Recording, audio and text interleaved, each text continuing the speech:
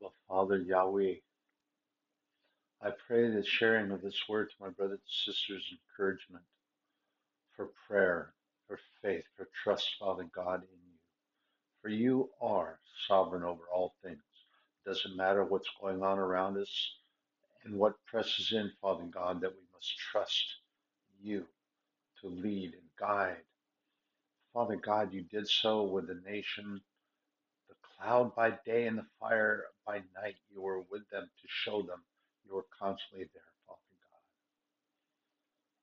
God. And in our currency was put in God we trust to help to remind the people that you are there for us.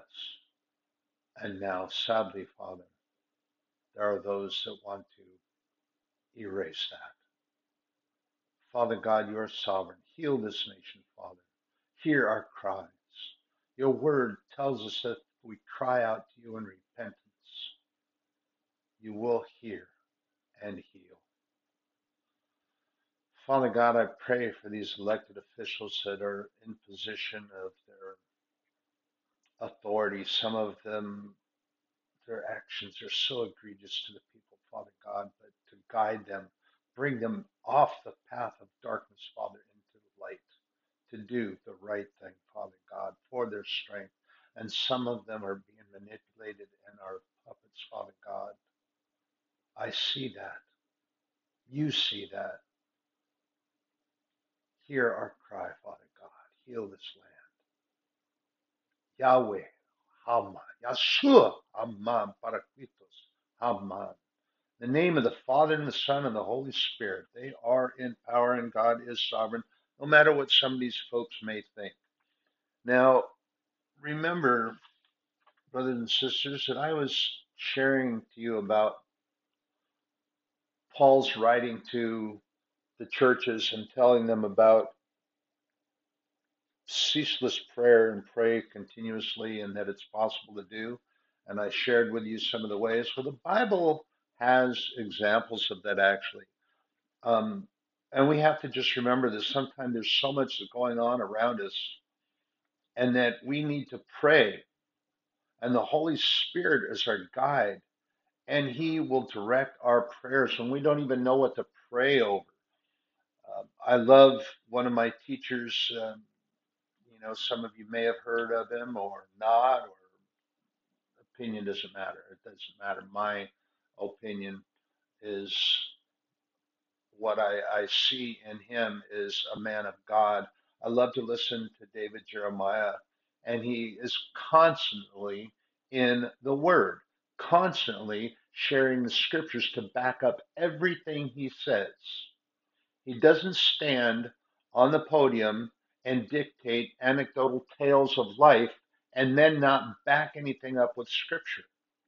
Yeah, I get anecdotal because I'm an old guy and that's allowed. You have to, well, you don't have to, but I would hope that you would forgive that. But I mean, trying to be a wise guy. The Word of God backs up what I share. And I'm not going to share anything with you that does not have scriptural context, sorry, that it does not have scriptural context. What I share with you is truth. And I have shared with you also to try the spirit of what I tell you. And if it is not of God, then flee from it. I've done that myself. But I have no doubt in my mind that what I share with you, and I prayed over this, is condoned and agreed with my Lord. What I have prayed over on earth is prayed over in heaven. And it is agreed upon that what I'm sharing is the good news gospel of Jesus Christ and the Word of God. And as long as I stay righteous and true to that, God is going to uplift me in that. I don't doubt that at all. I've also shared with you the importance of prayer and the contractual agreement and the trust in God. I signed with a pen that was filled with the blood of Jesus Christ that God handed to me to sign the blank contract. The contract had no writing on it. But you see, I trust my God, and it doesn't matter what he decides to add to that contract or not. That doesn't make any difference. How should I argue with the fact that his only begotten son, part of him, came to this earth and sacrificed himself unto death for me, and I'm supposed to bicker about some wording in a contract that God makes with me? I don't think so. So, anyway, that being said, prayer is important, and He will direct us by consulting with Him in prayer, and the Holy Spirit will guide our words and what we to say. Forward is the direction that our Father desires for us to move on to. Stagnant or backwards is where the devil wants us to be. He doesn't want us moving forward. The direction he wants us to go is backwards. And he will send his minions to try to knock us off the path and to get us distracted, crooked, whatever, if he wants us to take a wrong turn. That's his desire and his goal, and he will send his serpents and scorpions after us to get us to do so. But here's the thing here. There's and speaking of the prayer and how important it is, Nehemiah is actually studied by numerous businessmen, CEOs, executives of companies, and entrepreneurs because of his leadership skills and his ability to guide. And that ability was placed in him by God. But there are business people that appreciate what Nehemiah was about. Now, they might be of the secular world, not Christian, and they might not even realize. But let me explain something to you here in this, brothers and sisters. It's kind of funny. I chuckle a little bit because here is the inspired word of God, the truth, the word of God, and there are secular companies, not Christian believers, but they study the Bible because the way of the word of God is valuable in life lessons. This here for Christians is our instruction manual of life. But there are businesses that utilize it as their guide on how they should operate. And they're not Christian believers, but they study the Bible. Now, let me pose this to you, brothers and sisters. If they're studying the Bible and they're not even Christian, how be it that there are Christians that can't get into the Word? They're cultural Christians. Remember, I shared that with you? There are people that believe that just because they carry it around, they're going to absorb Christianity. Because they walk within a block of the church or they go by the side door of the church, they're going to absorb that Christianity out of the building. They don't fellowship. They don't pray over dinner. They don't go until either the husband or the wife, depending, because it works both ways, is going to pester them to get to a special Christmas Eve ceremony or program or Easter sunrise service. And unless they're pestered about it, they're going to sit home and watch the game. And they're going to eat hot dogs and drink beer and watch football or just hang out and watch movies and not go to church. There are folks that claim to be Christian that do that. It's just the truth. And if that hurts somebody's feelings, well, I have something to say about that. Too bad, so sad. Truth is truth. Prayer is powerful and is a channel that when we consult with God, this is how we receive direction from Him. In our prayers, He taught us, He does speak to us. He speaks to us through the Holy Spirit. And if you have a desire to move forward and do according to the contractual agreement with God and trust Him, remember to pray that way. Pray that same way, desiring to move forward. Pray to move forward. God's guidance. So, in about 586 BC, The captivity of Israel and tearing down the walls, the temple took place. And it caused great concern in Nehemiah when he had heard about what had done. His city, his temple, his people had been taken into captivity, and he had heard these things from those that escaped. And this hurt him deeply. And he prayed. He was serving as the cupman for uh, the Persian king in the city of Shushan. And that he was there. And as I said, the report that came back from those that escaped the onslaught there came and reported to him. And Nehemiah 1, verse 3, I read in part, the remnant that are left of the captivity therein and the province are in great affliction and reproach. The wall of Jerusalem is also broken down, and its gates are burnt with fire. And this is the word that came back to him, and it just broke his heart. And in doing so, Nehemiah started praying. He wept and he put himself into fasting and praying and seeking God's will and the direction.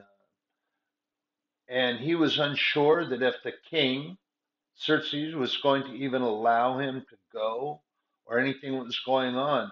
And bear in mind here that when it was actually forbidden for anyone to come into the presence of the king with a dour countenance, or they were sad, or they held their head down and didn't hold their head up and look at the king and in sadness, they could actually be put to death if the king didn't like it. But here's the thing that is so amazing about Xerxes and actually Nebuchadnezzar at the same time, and but more importantly is the power that God has over all things, his sovereignty.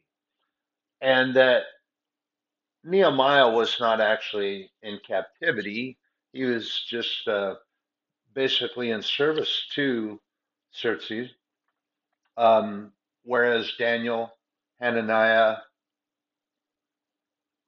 Azariah, Mishael, they were captives, but they even had extended privileges and were put in high authority within the kingdom of Babylon. This was because of God's hand, and they were in the shadow of the wings of our Lord God Almighty.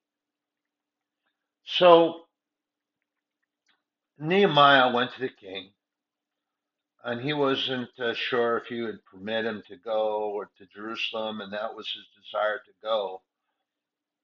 And here's a quotation from Dr. Jeremiah: a prayerful heart is fertile ground for divine ideas. So Nehemiah, in his righteousness, his prayerful attitude, and his going to God, his ideas were popping. And he was called and he had to go before the king. And remember what I said about being able to be prayerful without without ending in ceaseless prayer, and just being able to do it, not having to be in a prayerful posture and or a kneeling posture, or some things that people believe that you can only go before the throne of God if you're kneeling, or you're standing a certain way and you have to close your eyes, bow your heads, this sort of thing. Well, no, that's not actually accurate information. You can pray standing on your feet with your eyes open, lifting your hands to heaven and lifting your head up and looking toward the heavens throne and pray. You can pray with your eyes closed. You can pray while you're moving around the house. I pray when I'm doing my job and going down the road, but I have to keep my eyes open because not good things can happen. God honors the prayer of the heart, not in what your face looks like or where you're standing. That doesn't matter. What matters to God is your prayerful heart. That being said, so Nehemiah was praying that God would show him the way and what was true. And as long as we humble ourselves as he did in our approach and prayerfully ask for his way, God will honor that, just like Nehemiah did in Psalm 25:4. Show me your ways, O Lord. Teach me your paths. That is what the import of prayer is. And we have to pray that way because it's God's will anyway. Thy will be done on earth as it is in heaven. When the disciples asked Jesus to teach them how to pray, that's how he taught them to pray. Our Father who art in heaven, hallowed be thy name. Holy is your name, Father God. Your will be done on earth as it is in heaven. Not mine, because I'm praying for it to be that you would help me out in my way. Thy will be done on earth as it is in heaven. And that in the strength that you provide me that I'm praying for, Father, is that I am able to perform in your way and your will. That's the prayer. And Nehemiah 1:5-6 is the prayer of Nehemiah that he prayed to God. In James 5:15-16 speaks of the power that can be found in prayer. And the prayer of faith shall save the sick, and the Lord shall raise him up, and if he hath committed sins, they shall be forgiven him. Confess your faults one to another, and pray one for another, that ye may be healed. The effectual, fervent prayer of a righteous man availeth much. So if you are righteous in your heart, and you pray earnestly for that, and you pray for one another as the Bible tells us that we're supposed to do. Not only in James 15:16 does it say we're supposed to do that, Paul exhorted Timothy, Titus, he taught his students that this is how we're supposed to pray. When he wrote the letters to all the churches,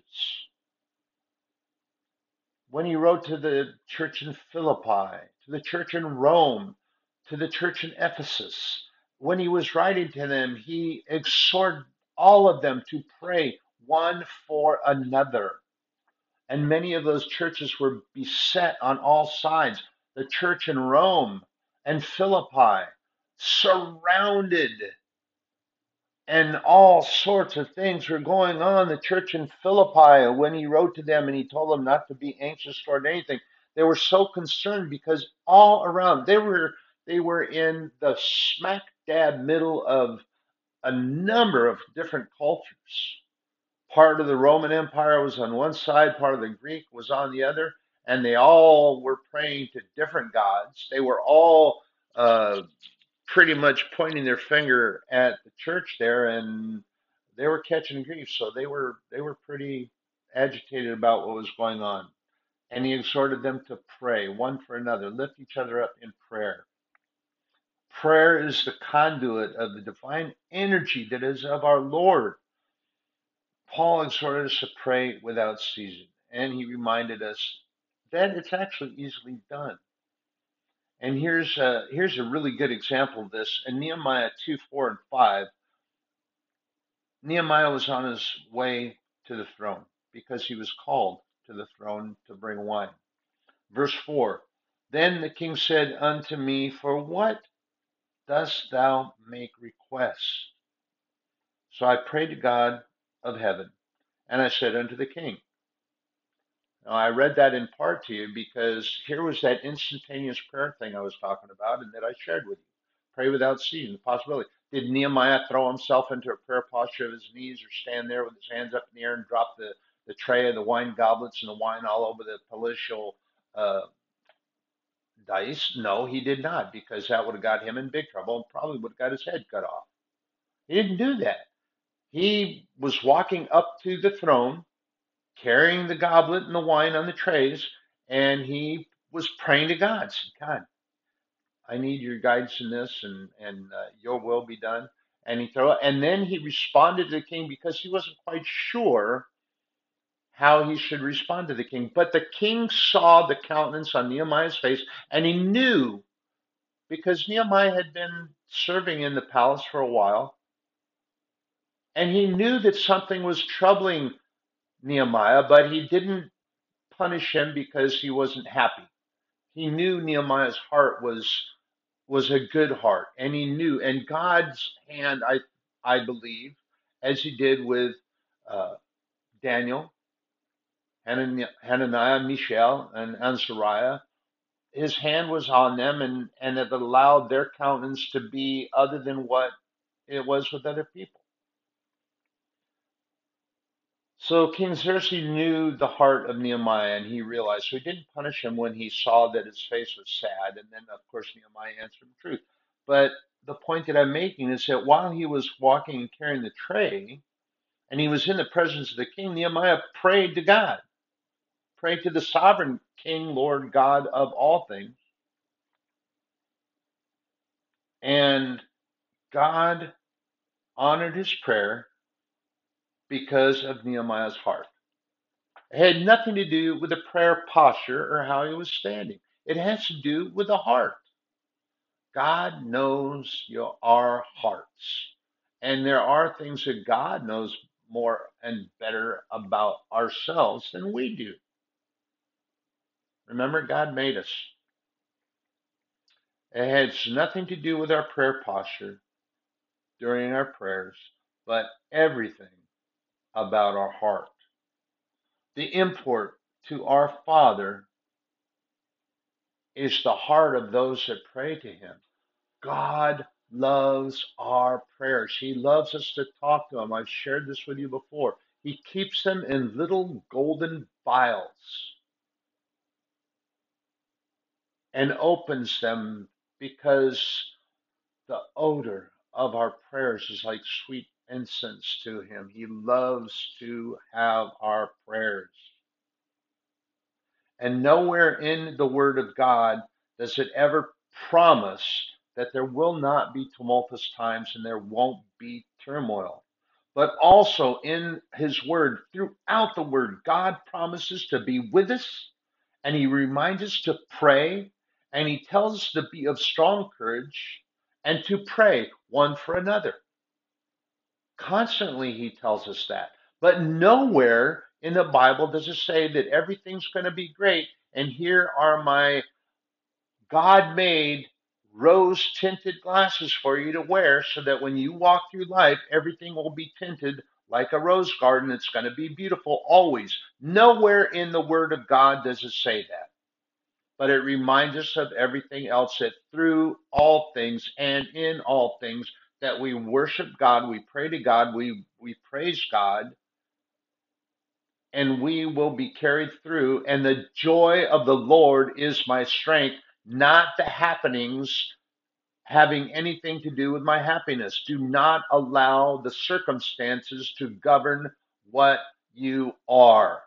If you are a Christian and a follower of God, trust Him and follow Him. It doesn't matter which way He goes. When I've asked God, He tells me we're going this way because your enemies can't swim. I know you can, and besides that, I'm holding your hand, so all will be okay. That I trust. That I believe. I don't care about any of the other stuff that goes on out there, and I get saddened by the things that I see that are going on with this government and the way people are treating one another. But you know what? That's not going to govern my happiness or take that from me. And let me share this while I open up that can of worms. It drives me bonkers when I sit here and say, "Oh, I've been robbed of my joy. I've been robbed of my happiness. The devil has robbed me of that. He's robbed me of this." Let me tell you and remind you of this. Jesus Christ said that we have the authority over the serpents and scorpions. That's Bible speak for the demons. We have authority over Satan himself, believe it or not. Yes, boys and girls, we do. By the blood of Jesus Christ who came and wrested the keys from him, he just reached out and took those keys over death and imprisonment of bondage that we have.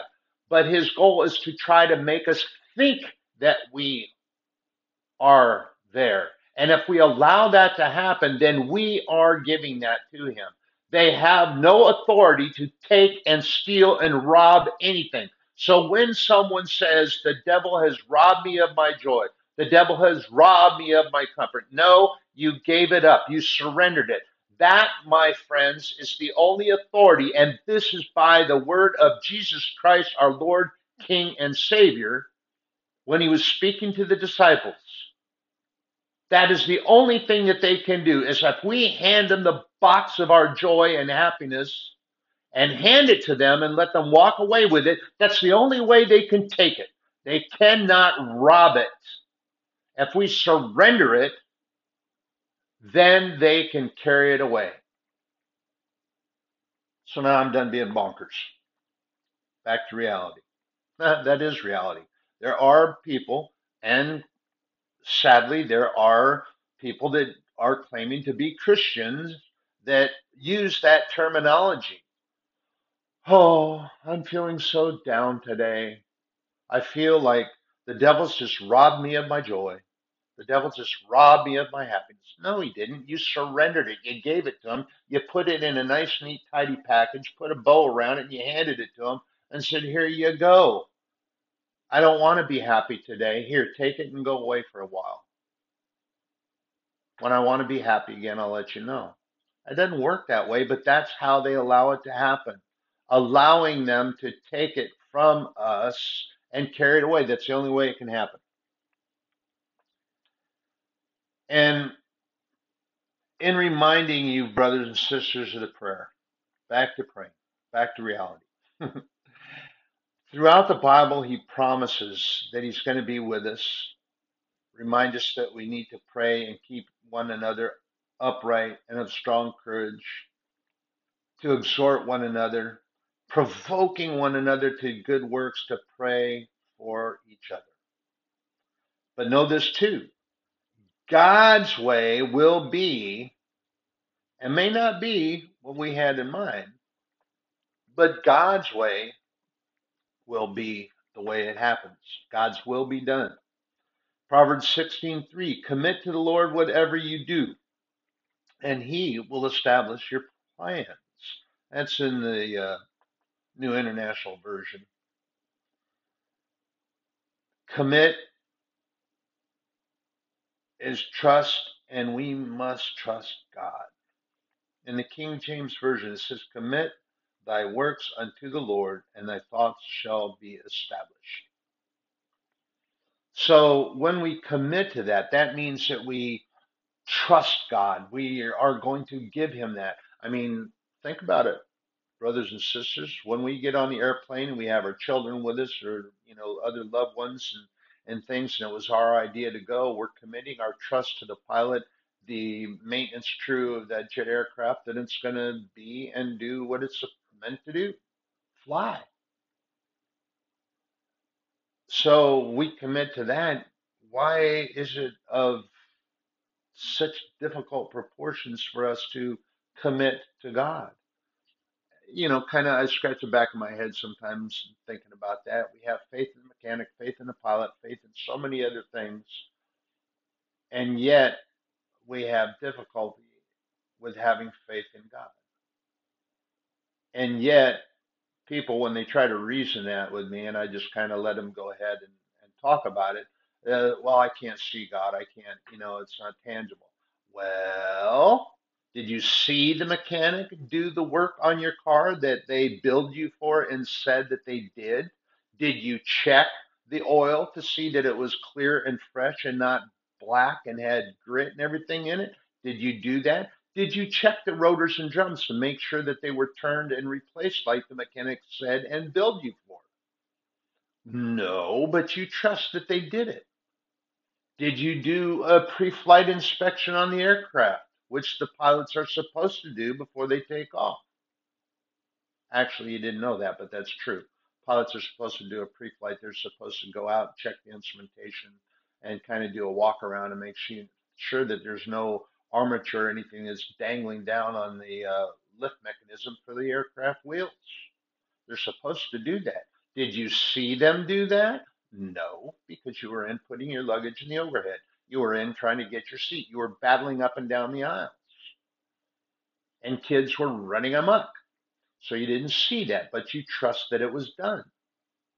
Okay, so you didn't see them do that, and you don't see God, but you look around and you see all the stuff on the planet that exists because of His power and His might and His authority, and that by Him all things consist, but you can't have faith in Him, but you have faith in those things of the temporal world. Puzzling, at any rate. We are having to remember that, and remember this too. I borrowed this from Dr. Jeremiah. I like this quote. Success does not mean health, wealth, fame, and fortune. Success is a fulfillment of His plans in my life. So my Father God creates success in my life to fulfill the purpose that I was meant to fulfill, and that I get to share the good news gospel of Christ and make sure that everyone has an opportunity to hear that before they have to leave this world. And that's fulfillment, and that is success. Satan will hurl his minions against us to knock us off our path. Hold on to the word of God, His promises, praise Him in all things, and that we must have that. And just as a small footnote and a postscript to this thing with Nehemiah, when he went and he had gone back to the people, and the Circes allowed him to go, gave him notes of conscript so that he could get materials and that he had protection with him. But he didn't have any equipment. He didn't have anything. But he got back there, and the walls around Jerusalem were completed in 52 days. They got it done. And they got it done because of the will of the Father God and the fervent prayers of Nehemiah and his concern. Brothers and sisters, I love you. I do pray for this nation every day. I pray for the government, elders, and elders of the church, and the elected officials of this country. Because let me tell you, some of the activities that are going on, and some of the despicable things that are being said and done, the egregious behavior that is taking place, and I'm talking about in the church, in the house of God as well, in His house, but they've turned it into other things. I'm going to share this one with you. Just to let you know that the Holy Spirit listens, guides, and keeps. I was going to a particular church, and I won't say it, and I won't say who the pastor is. And it's a father-son little tag team thing that they do, which is okay. But here's the thing that I found that was so terribly disappointing, and really was self-serving. They had their band was there, and they were performing like a live rock concert, really over loud, overbearing, and the little smoke machine that they had going on. And I looked around, and there were parents that were holding their hands over their children's ears. Well, a couple problems there. Number one, that the elders of the church didn't have any concern for that. Number two, that the parents didn't seem to have any concern because they stayed in the auditorium with the children. Sorry, but I'm not sorry. I would have taken my children out and gone to the other room. There's a room that was there um, where they can sit and watch what's going on in the service. So should have done that, yeah, but they didn't. Well, therein lies the fault. At any rate, um, I went to speak to the pastor about the volume And before saying anything, I shook his hand, he gave me a little nod, and his face was very plain, and his wife was standing next to him, and she reached her hand out right away to shake it and smiled and greeted. And then I said, you know, Pastor, let me ask, and I never got the rest of my sentence out. And here come plainclothes security guys actually made physical contact with me. And by the letter of the law, that's assault, and the way they did it came up and bumped chests with me to push me back. And I said, "Excuse me, I'm just trying to have a word with the pastor." "No, you're not," and didn't permit me to talk. And then I heard the voice, and then one of the guys unbuttoned his jacket, and I don't know what he was reaching back for, if he was going to, but it appeared that it was going to become, or they were going to ensue something more physical. This was in the foyer of the church, the house of God, right before going the into the sanctuary. And I looked at him and I looked at them, and I mean right straight in the eye. And I looked at him and I asked, "Really? In the house of the Lord, this is permitted?" Very sad, never been back. The Holy Spirit was speaking to my ear and he's saying, "It is.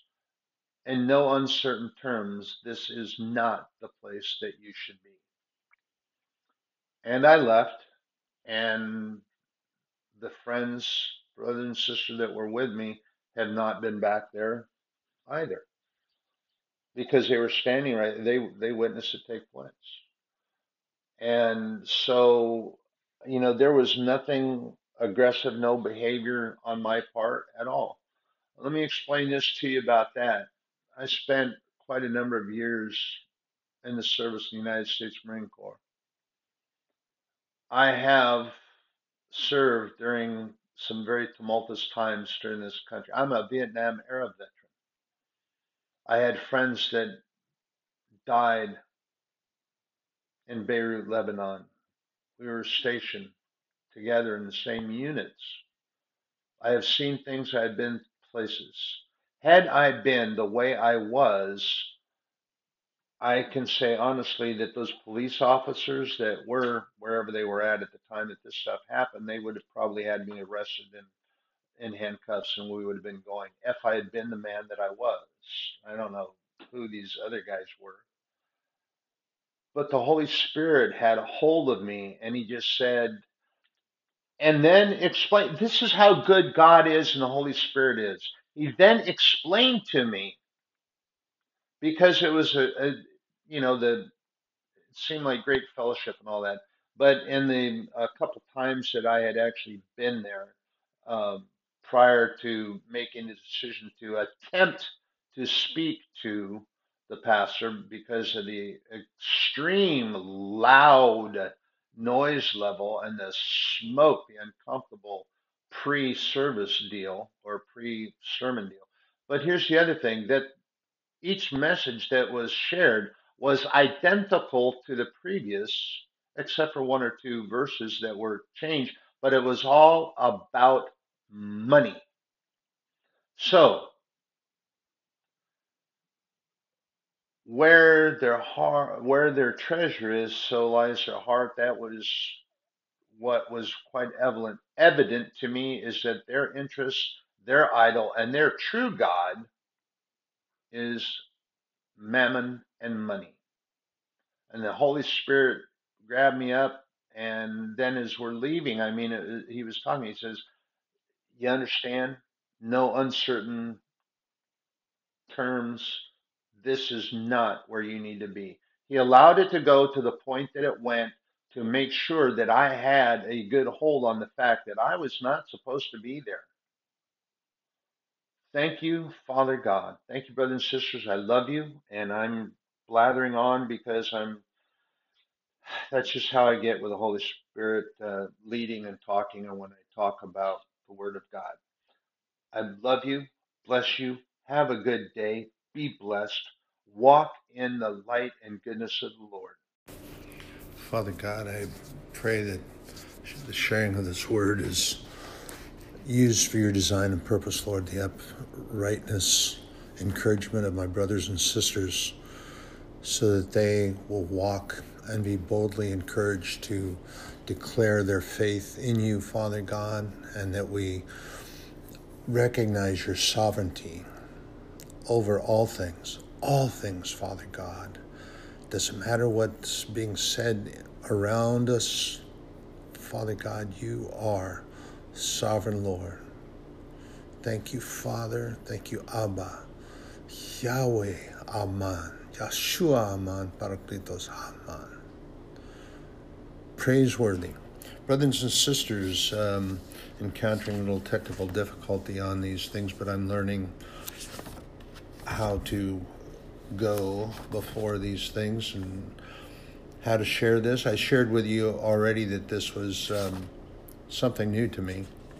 So I've never done this sort of thing before. So it's interesting. What I want to talk about here is continuing in our faith and prayer that we have to continue doing this. We have to be faithful and understand. There are those amongst us, and I have seen it, I've witnessed it, that will hold back, and also too, let me interject here that guilty of this thing my own self. Not so much anymore, but as a kid growing up, you never asked dad or mom for anything because you were afraid that they were going to say no. As a child of God, we don't ask God for certain things, or we don't pray to him because we're afraid he's going to say no, so we hold back on that.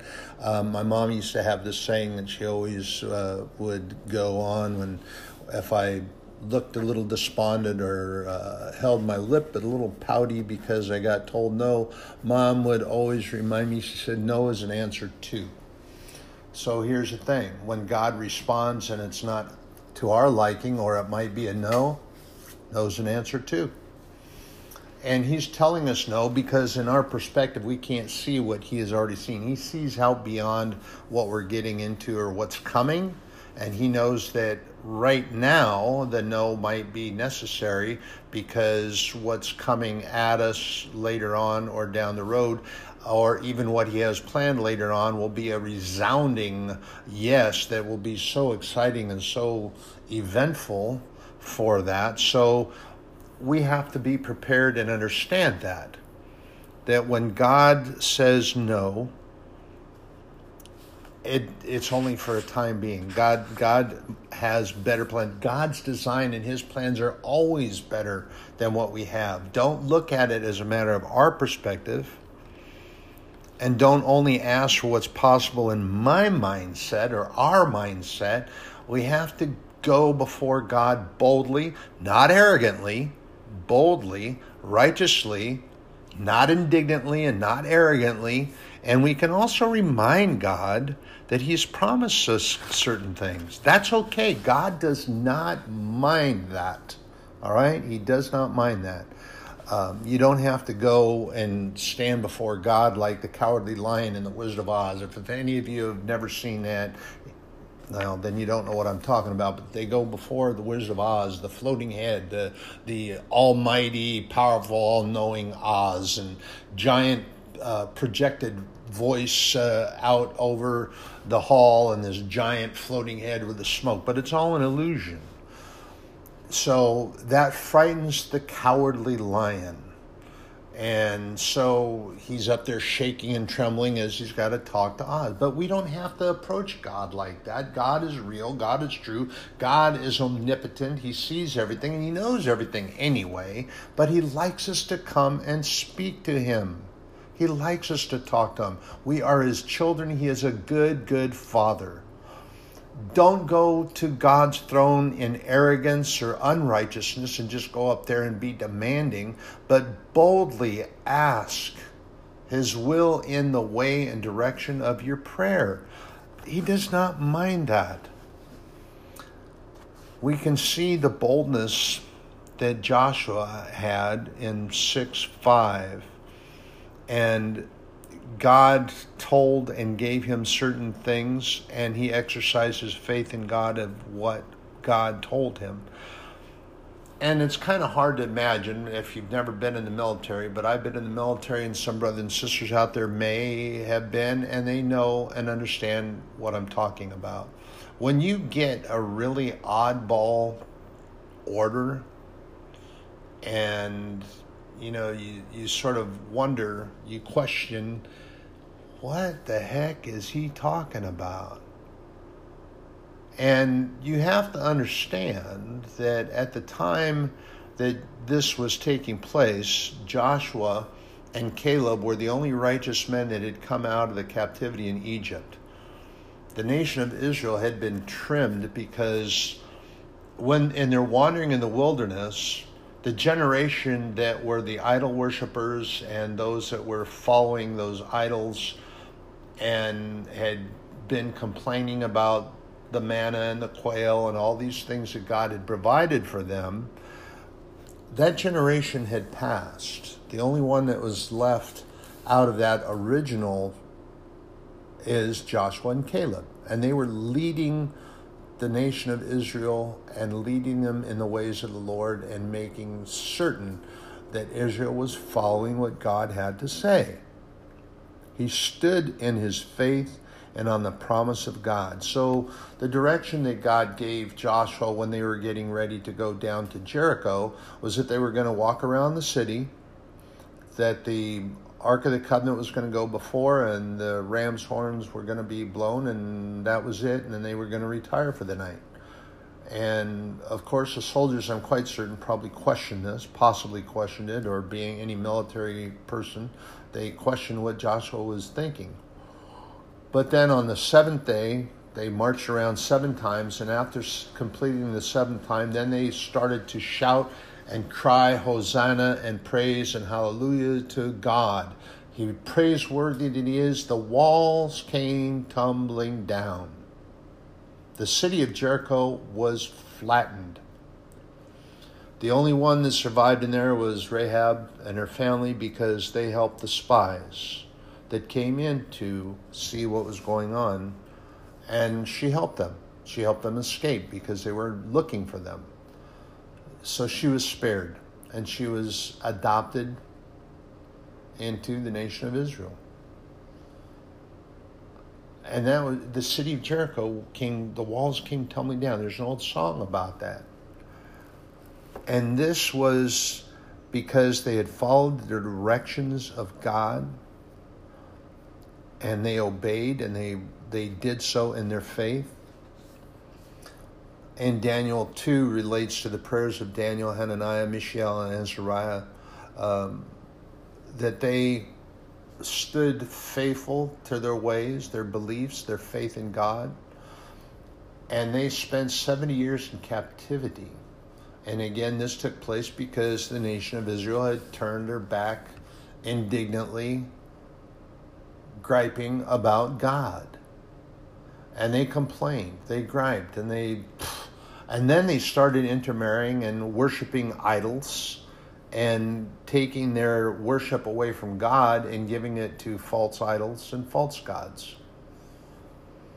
So they fell into captivity by the Babylonian Empire.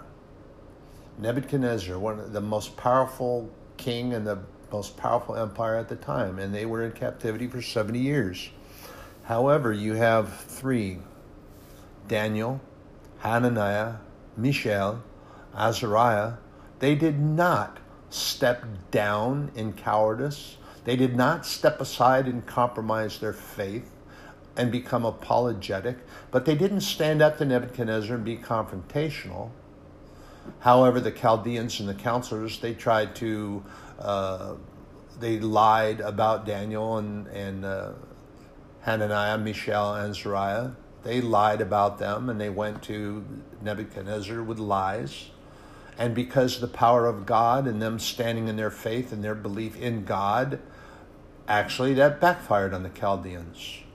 They took the Chaldeans that lied when Daniel was put in the den of lions, and Nebuchadnezzar recognized that it was the power and Daniel's faith in God that spared him and shut the mouths of the lion. And the Chaldeans and those that came forth with the lies, they were tossed into the den of lions. And one of their complaints was that, somebody came and secretly fed the lions, so Daniel was spared. Well, they found out that that wasn't true, because when they got tossed in, the lions, they had them for lunch. And then you have Hananiah, Mishael, Azariah. They were thrown in the furnace. And the guards that took them to put them in the furnace were consumed by the flame and the heat at the mouth of the furnace. And Nebuchadnezzar, on his throne to observe and watch them burn up, observed something different, something far different, something unexpected, something before that time was only a hint to him, because he knew that they worshiped God. He saw the fourth man in the furnace. He saw the fourth man that was walking around freely with them in the furnace. He saw the fourth man that was like unto the Son of God. And here's the question. How did he know that? Jesus had never been mentioned before. It wasn't even anything other than the prophecies that he would come and he would be born. So how did he know that this was the Son of God? Because of the authority that comes and precedes the Son of God, the authority that comes before him, the bold authority of Jesus Christ that Jesus Christ gave to us.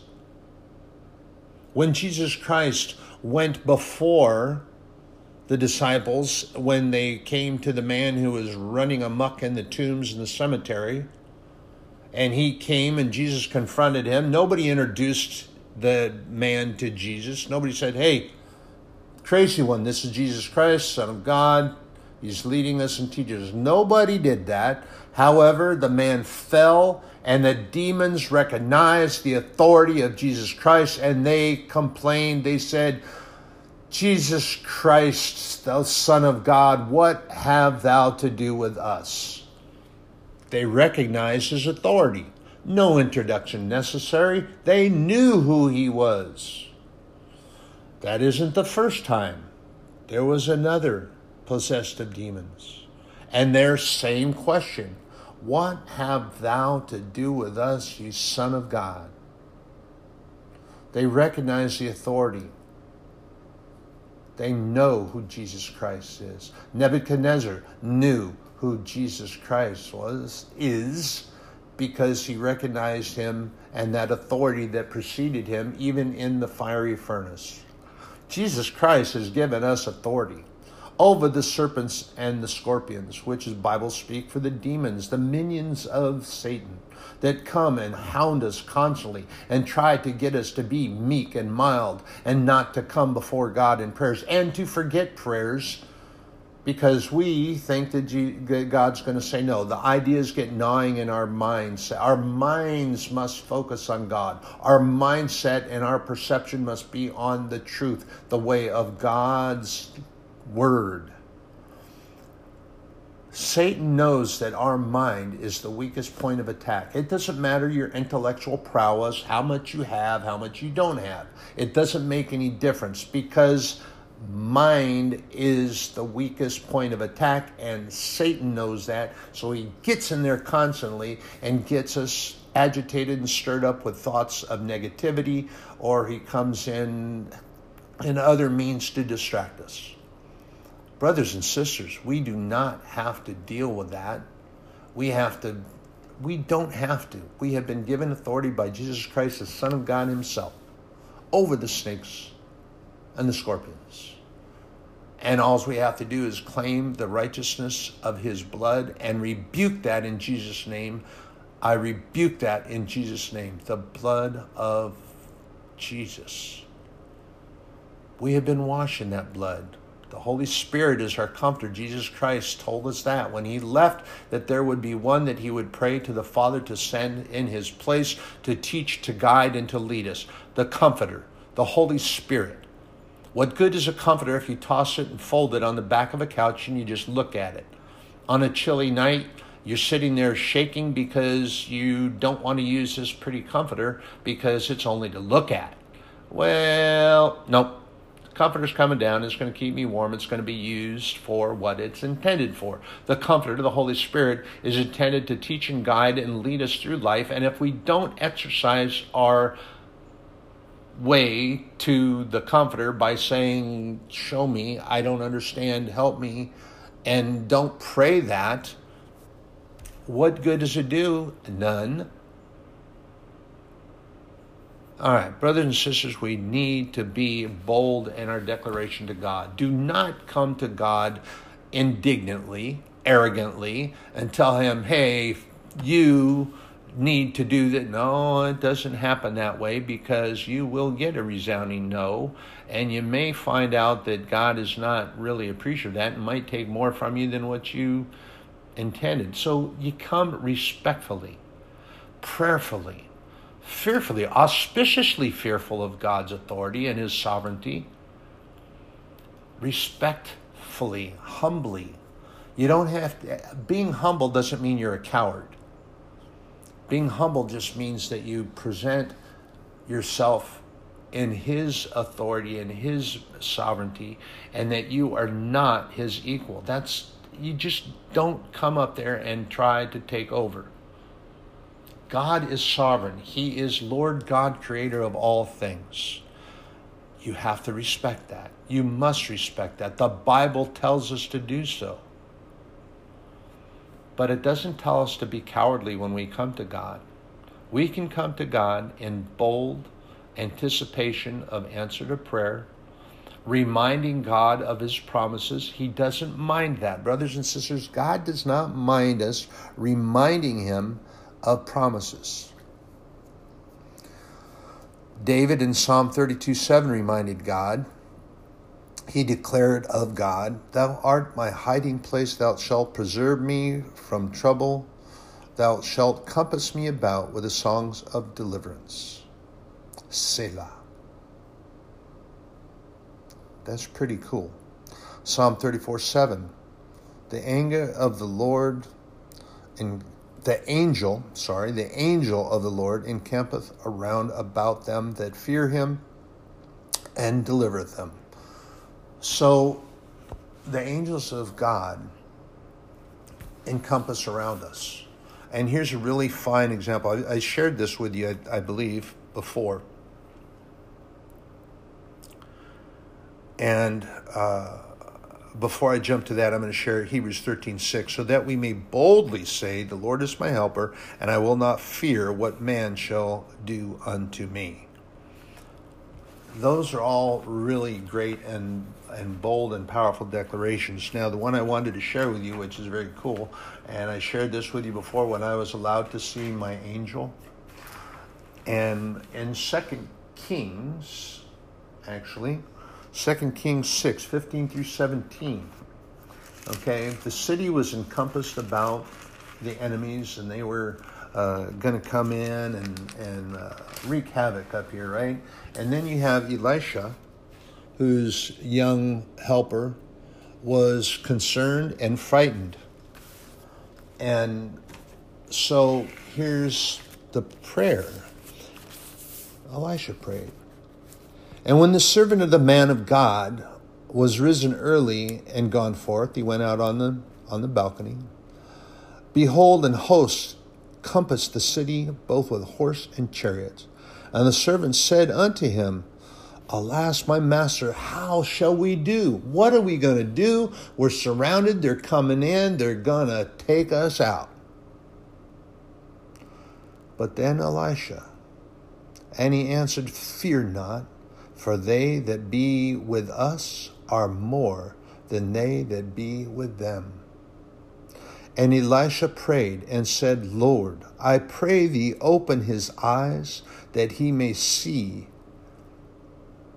And the Lord opened the eyes of the young man, and he saw, and behold, the mountains were full of horses and chariots of fire round about Elisha. Elisha asked that the young man's eyes would be open and that he could see in the mountains from whence the help cometh. The angels of the Lord were there. Chariots of fire, horses of fire there. And the vision that I had of my angel to remind me that even in my night of doubt and when the demons, those come in to shake and rattle my mindset and try to get me to focus on those that have died in my arms and focus on those that have passed and that I wasn't there and all of these things that they try to get into my mind. God showed me who stands with me. And why should I worry about the serpents and the scorpions that come in the darkness when the light is shed, that they scurry into their hiding place? They cannot stand in the light. They cannot share the light because the light is truth. My guardian angel was there guarding the bridge that they used to come in the dark. I don't fear them. I don't like them, but I don't fear them. And I boldly declare the promises of God that they will be there. God promises that He will be with us wherever we go. He promises that. We can turn our head and merely whisper to the side, say His name out loud. The farthest distance He ever is the distance from our knees to the floor. That's not very far. But He's always around. He's always watching. He likes us to be bold in declaration to Him and declaring our faith, walking in Him, seeing Him. Come boldly, not arrogantly. Come righteously, not selfishly. That we come and we declare the Lord God in our faith to Him and remind Him of His promises to us. He does not mind. I promise you that. He doesn't mind us reminding Him. Brothers and sisters, you have a blessed day. Boldly step out into the world. Boldly approach the throne of God in prayer. Not in arrogance, not in indignation, not disrespectfully. Humbly approach the throne of God respectfully, righteously, uprightly, boldly. Don't have to be like the cowardly lion. Brothers and sisters, I love you. I hope this word is encouraging. That's all my intention is, for it to be encouraging. Have a good day, a blessed day.